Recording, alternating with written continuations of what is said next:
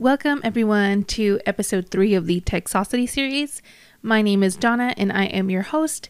Today's episode we are deep diving into the folktale that is Joseph Douglas Ball, aka Alligator Man, aka the Bluebeard of South Texas, aka the Butcher of Elmendorf, Texas. I really didn't know about Alligator Man until I came to San Antonio. Everyone knows my husband G. He is from Floresville, so I guess that was kind of like their folk tale. Who knows if this is a folk tale or not? This happened late 1800s, early 1900s. None of us were born, so who the fuck knows? And all that were born are dead. So let's get into his childhood and his upbringing. Joseph Joe Douglas Ball was born January 5th, 1896, to Elizabeth Lawler Ball and Frank X. Ball.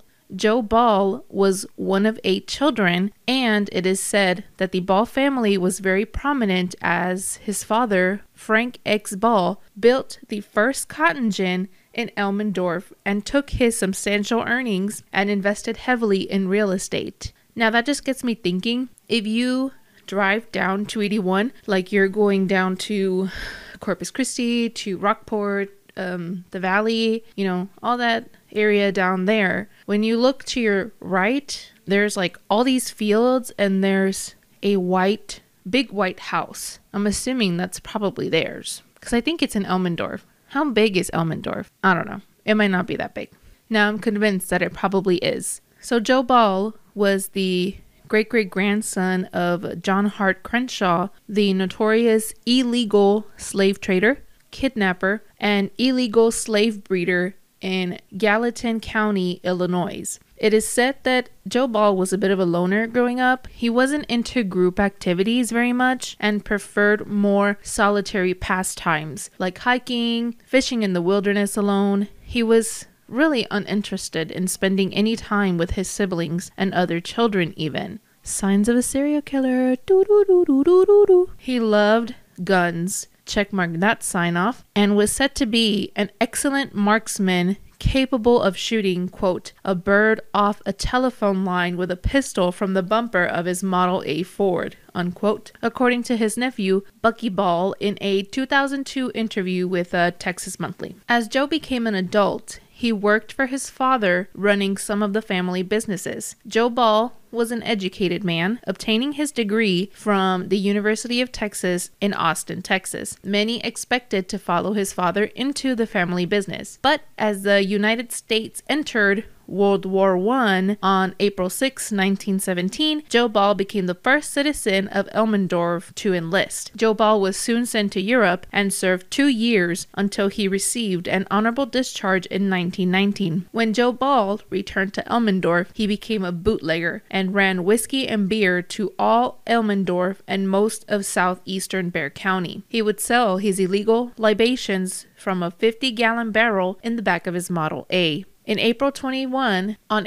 1921, he married Clara Christina Wayne, but the marriage didn't last long. During his whiskey and beer ring, Joe Ball hired off and on a young black man named Clifton Wheeler to help around the house and the business. Clifton was a handyman, so he did a lot of Joe Ball's manual labor and dirty work. It is said that Clifton feared Joe, as Joe would shoot at Wheeler's feet to make him dance the jitterbug. What kind of fucked up shit is that?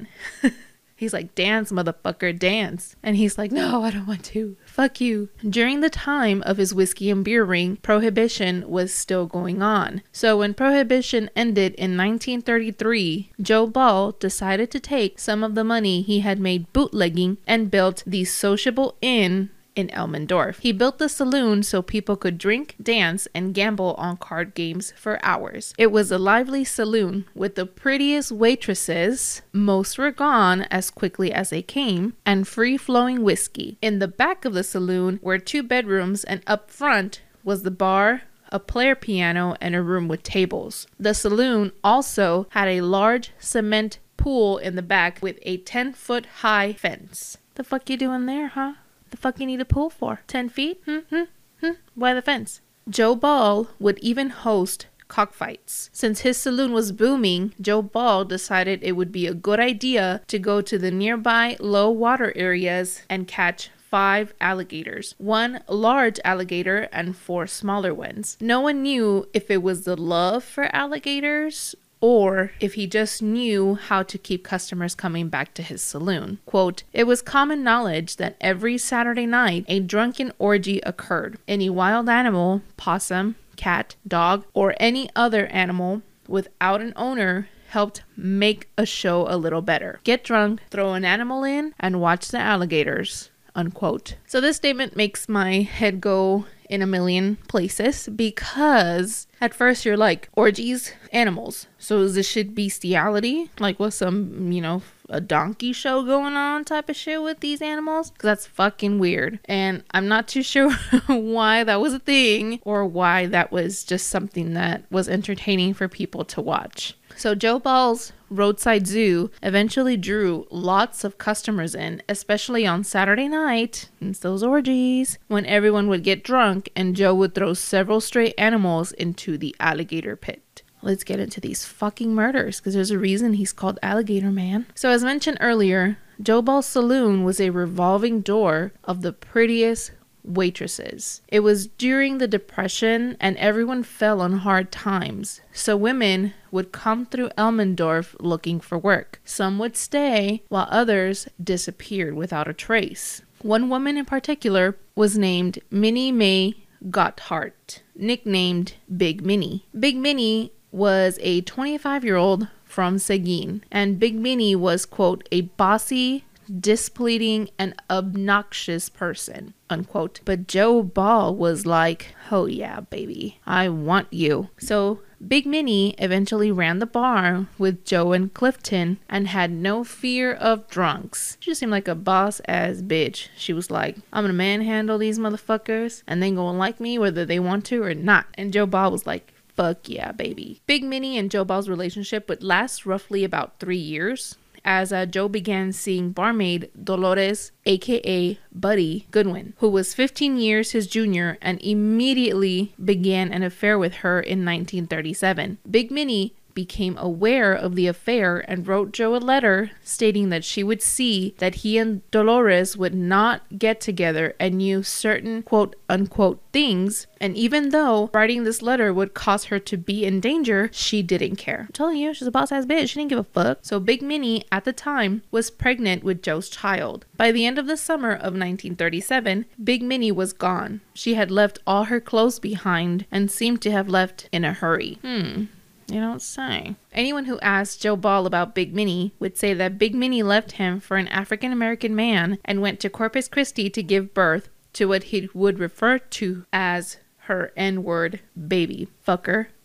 Joe Ball was telling half the truth with that story. Big Minnie was in Corpus Christi, but she was buried 13 feet below the sand, naked, with a bullet hole in her head. But now, since he got rid of Big Minnie, he's like, fuck you, Big Minnie. I am going to hook up with Dolores, aka Buddy. So within a few months from Big Minnie's disappearance, Joe Ball felt confident enough to tell Buddy that he had taken Minnie to the beach and killed her. That way she wouldn't make any more trouble for them. Although Buddy didn't believe Ball's story, she would eventually tell another waitress that worked at the bar named Hazel Shatsy Brown about Minnie's death. Buddy would tell her a couple times, actually. Probably bring it up in every other conversation. Like, hey, Big Minnie's dead. Joe Ball killed her. And Shatsy would probably be like, what?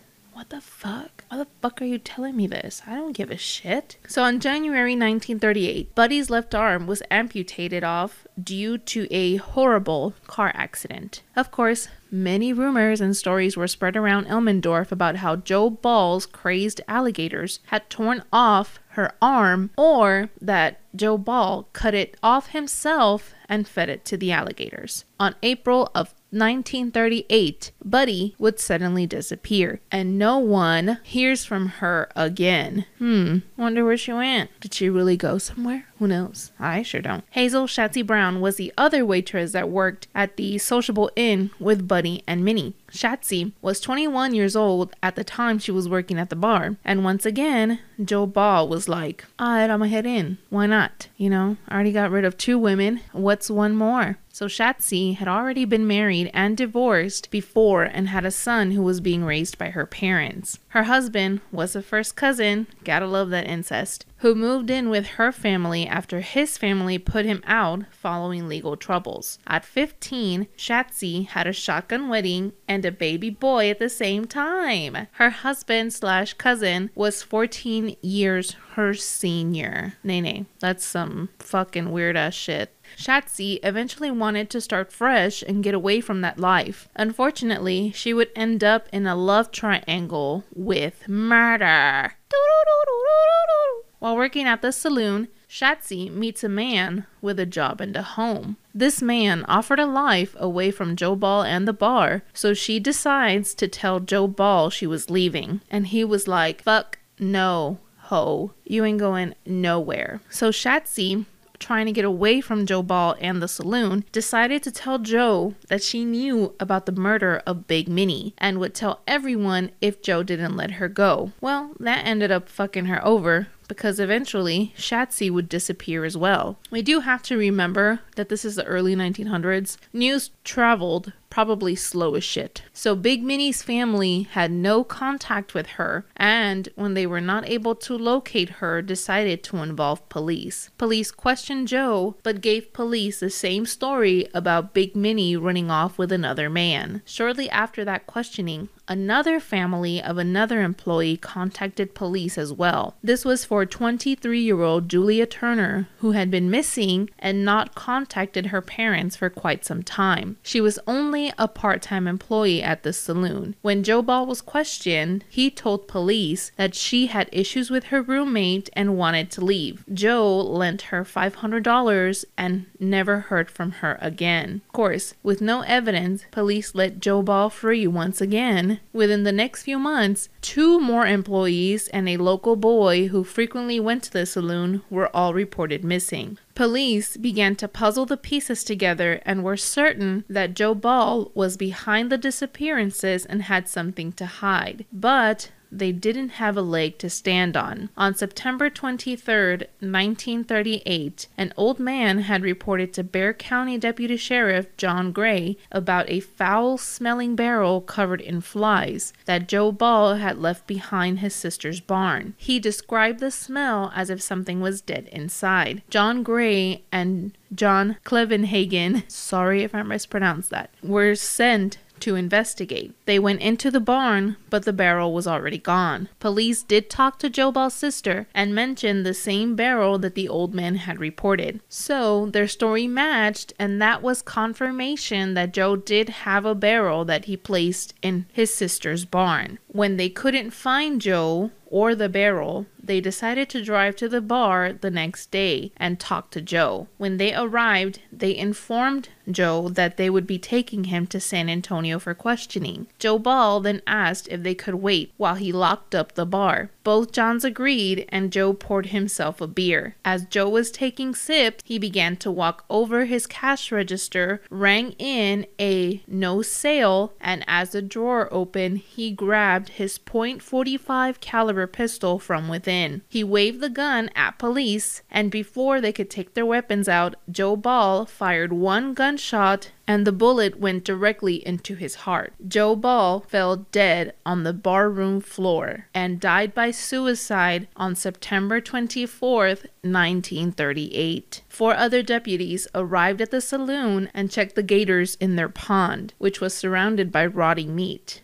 They found an axe matted with blood and hair, and that's when police theorized that Joe Ball had killed and mutilated his wife and other victims and fed them to the alligators. The hair and blood was a fucking human. I was there. I time traveled back. All these fucking murders, and no one knows anything except for good old Clifton Wheeler. So police eventually took Clifton to San Antonio, where he would tell police everything. I mean, he spilled the fucking tea, and it was hot. So starting with Big Minnie, Joe told Clifton to pack the Model A coupe and be sure to take plenty of whiskey and beer. Joe then took Big Minnie and Clifton to Ingleside, near Corpus Christi, found a secluded area, and after a little swimming and a lot of drinking, asked Big Minnie to take her clothes off. Clifton, at this point, made himself invisible, it seems like, but when Joe asked Clifton to get more whiskey, he noticed Joe had his pistol by his side. Joe Ball pointed off in the distance, and when Big Minnie turned her head to look, shot her in the temple. Clifton was shocked, but Joe told him he had no choice. She was pregnant, and at the time, Joe was seeing Buddy. Clifton and Joe buried her in the sand and proceeded to drive back to Elmendorf. How the fuck would you feel if you were Clifton right now? Like, you just witnessed a murder. You have to get back in the car with this dude and drive like 2 hours? An hour and a half? Fuck no, I'd be terrified. I mean, I'd still get in the car because shit, I'm just trying to go back home, but I'd be like, fuck man, I'm gonna die up in here. So police drove to Ingleside, took heavy machinery, hired local laborers and others, and began trying to dig up Big Minnie's body. Finally, on October 14th, police were able to find the remains of Big Minnie well preserved in the deep cold sand. Buddy, fortunately, was located alive and well. She had taken off to California at the request of her pregnant sister at the time. Police were able to locate her in a California jail serving 15 days for drunkenness and vagrancy. Clevenhagen and Gray actually brought her to San Antonio, and on the way back, they stopped in Phoenix because they found one of the women listed as missing from the saloon. Buddy later said that Clifton told her that on her last night on Earth, Shatsy, who didn't know Buddy was in California, had accused Ball of killing her just as he did with Big Minnie. Shatsy badgered Joe until he got angry and eventually hit her with his pistol and killed her. Quote, he shot her too, just to make sure, unquote, just to make sure she was dead. So Clifton then led police to Hazel Shatsy Brown. Shatsy was found dismembered and buried on the banks of the San Antonio River. It was Shatsy's body that was in the barrel stinking up the barn. Clifton says that Joe shot the pretty young barmaid because she wanted to leave him and said that she knew about Big Minnie's murder and would tell police. Clifton also said that Joe forced him to help haul the barrel to a secluded spot along the riverbank. Together, they cut up the body with an axe and buried her remains, threw the head and her clothes on a campfire. At first, Clifton did not want to be a part of the dismemberment, but seeing Joe frustrated when one of her hands got in the way of sawing off her head, eventually gave in and helped by holding her arms and legs while Joe sawed. Rumors eventually spread that Joe Ball killed an estimate of 20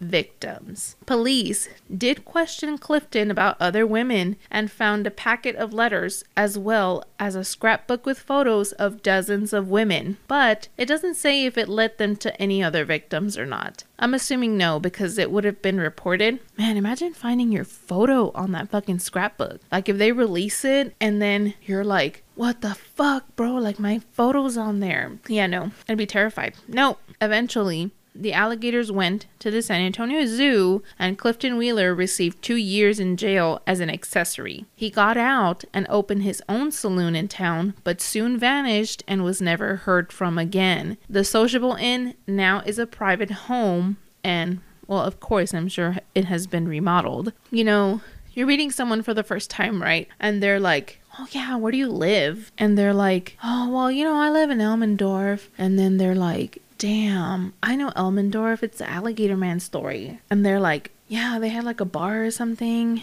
And then you're like, yeah, I live there. And they're like, what the fuck? That was a dumb conversation. Oh man, I wonder if they see like spirits and stuff. That'd be kind of cool. Anyways, I'm getting off topic here. There are films inspired by the Alligator Man called Eaten Alive by Tobe Hooper. The film features a man named Judd, a serial killer who runs a hotel and disposes of his victims' bodies by feeding them to a Nile crocodile. Joe Ball was also referenced in Bones in the 5th episode of season 8, titled The Method and the Madness. And that, my friends, was the story of the Alligator Man in Elmendorf.